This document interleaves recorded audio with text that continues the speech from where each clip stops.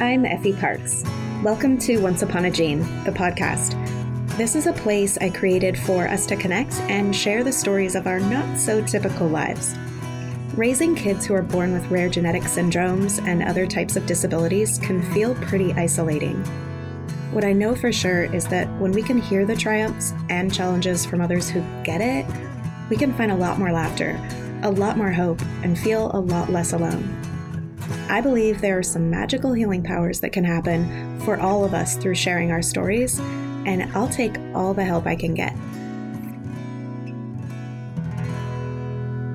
Once Upon a Gene is proud to be part of Bloodstream Media. Living in a family affected by rare and chronic illness can be isolating, and sometimes the best medicine is connecting to the voices of people who share your experience. This is why Bloodstream Media produces podcasts, blogs, and other forms of content for patients, families, and clinicians impacted by rare and chronic diseases. Visit bloodstreammedia.com to learn more. Hi there, and welcome to the show. Once a month, I release this extra special episode in a series I call A Rare Collection. It features a few people from the rare disease community, each telling a true story with the same theme. I'm super excited to present the 22nd episode in the storytelling series. I've always been moved by storytelling, and I believe there is so much power in them for both the listener and the storyteller. I'm the luckiest podcaster ever in that this is what I get to do for fun, passion, and purpose. The theme for today's episode is exhausted and energized, and the storytellers have the utmost freedom to be creative and to take the theme wherever their heart desires. Here's a story from Annie Kennedy, rare disease advocate with the Every Life Foundation. I have a quote in my office. It says, "She took her power back without permission." As I stood in the back of the legislative conference during Rare Disease Week, and the opening speaker asked the room full of more than 600 advocates to, by a show of hands, show who was in Washington for the very first time for Rare Disease Week advocating on Capitol Hill, and realized that more than 50% of the room was raising their hands, I immediately thought of that quote. More than 50% of that room was taking their power back for the very first time. That was exhilarating. There were many other exhilarating moments throughout the week. And while the week was absolutely exhausting, chock full of Hill meetings, receptions, documentary screenings, meet and greets, conferences, it was absolutely exhilarating. Like the moment we were all together when FDA announced the first approval of a therapy to treat Friedreich's ataxia, and the community could celebrate together, a win for the entire community, because we have all, for a very long time, been advocating for regulatory flexibility in rare disease and the use of patient experience data to inform decision-making. But especially it was exhilarating because there were people in the room who were members of the Friedreich's ataxia community and for the first time ever would have access to a therapy. It was exhilarating as I sat in a room during a meeting with constituents, as one of the constituents was a high school student who was in town advocating with his mom, and realized that he attends the same high school as the younger brother of the congressional staffer with whom we were meeting. Politics became very personal at that moment as they talked about the clubs that they were engaged in, the small town that they were from, and then he was able to talk in more depth about how PKU affects his life. That was exhilarating.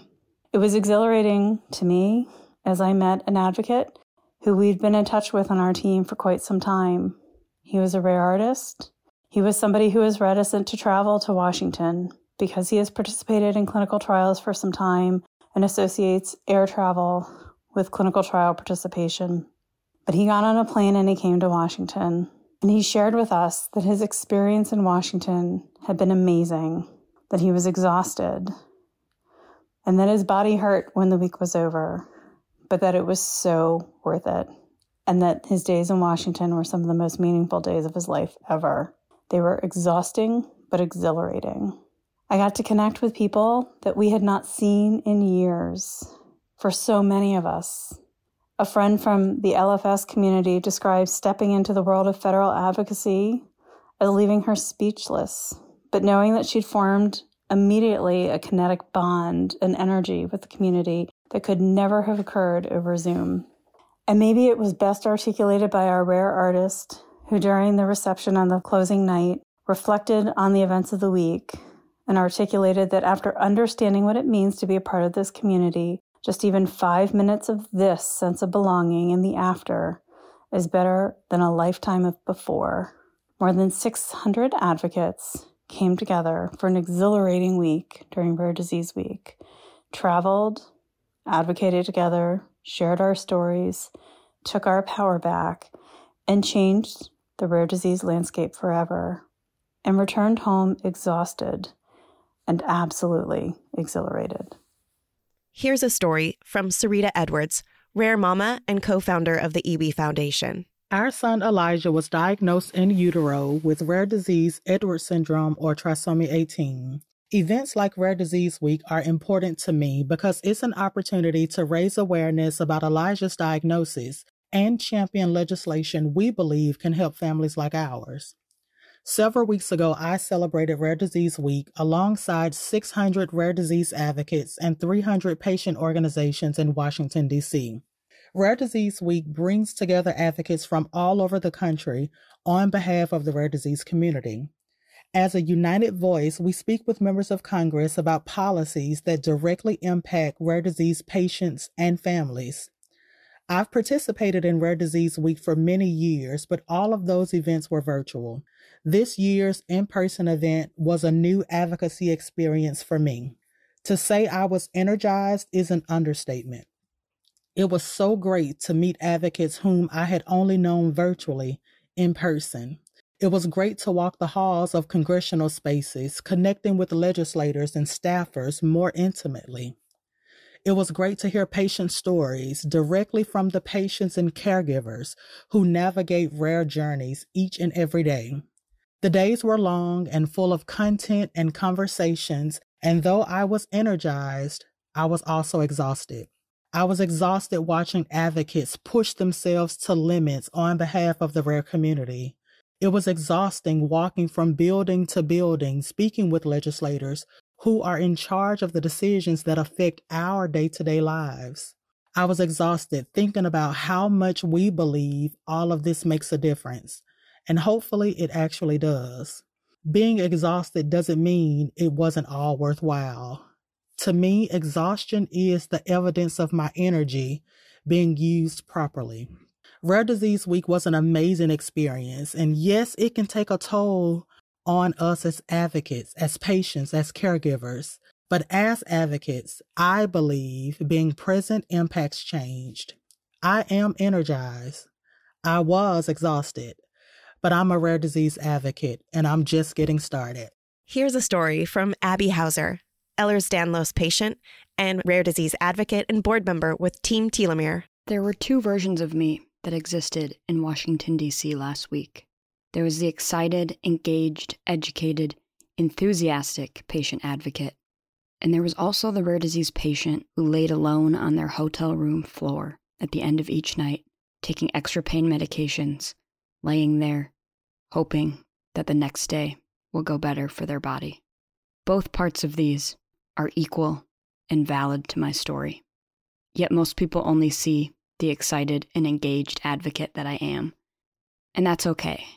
I know these quiet moments that I lay on my hotel room floors, hoping that my spine will get it together for the next day, are just parts of what make me such a powerful patient advocate. Because I know what it's like to feel that loneliness and not want that to be the end of your story. So I left Washington, D.C. so exhausted, beyond words. My body was pushed to its limits. It is a hard week as a patient to go day after day after day of advocating, being on your feet, walking, moving, just engaging nonstop. My body was reaching its limits by Friday. Yet I've never felt more energized in my life.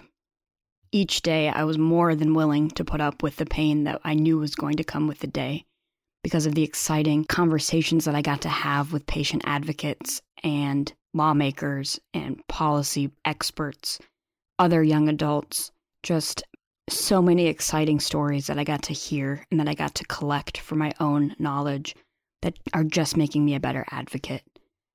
I met with my advocates from Minnesota and learned some of their stories and got to see a mom who I met shortly after their child's diagnosis virtually for one of our rare disease weeks. And she was so worried about sharing her story that first year, but she showed up and she was so vulnerable. And it was so powerful. I can't even tell you how impactful that virtual meeting was. So when I turned to our Minnesota table at the legislative conference and saw her sitting there, the just excitement and joy that I felt was unbelievable, because she was here 3 years later, still advocating, still sharing her story. And I got to see the growth that existed just in the way that she advocated and the way that she found her power. And as a experienced patient advocate, I find just listening to other people's stories so energizing, because it makes me want to be better. It makes me want to help other people be better, because their stories matter and their stories can and will make tangible policy change. And I cannot tell you how just joyful I felt sitting with that patient advocate, sitting with other parents. Another young adult advocated alongside me at our meetings with senators and representatives. And someone that was also newly diagnosed was there. And these people are showing up, and nothing energizes me more. It took me almost 20 years of diagnosis to finally get into wanting to advocate and share my story. Yet these people are here doing it all. So I was so energized, but I was so exhausted. Being a patient is hard, and I wish that no one else has to know what lying on that hotel room floor feels like, just wanting the pain to end. But I do know that being energized is so worth the exhaustion. I hope you've been enjoying this podcast. If you like what you hear, please share this show with your people, and please make sure to rate and review it on iTunes or wherever you get your podcasts. You can also head over to Instagram, Facebook, and Twitter to connect with me and stay updated on the show. If you're interested in sharing your story, or if you have anything you would like to contribute, please submit it to my website at effieparks.com. Thank you so much for listening to the show and for supporting me along the way. I appreciate y'all so much. I don't know what kind of day you're having, but if you need a little pick-me-up, Ford's got you.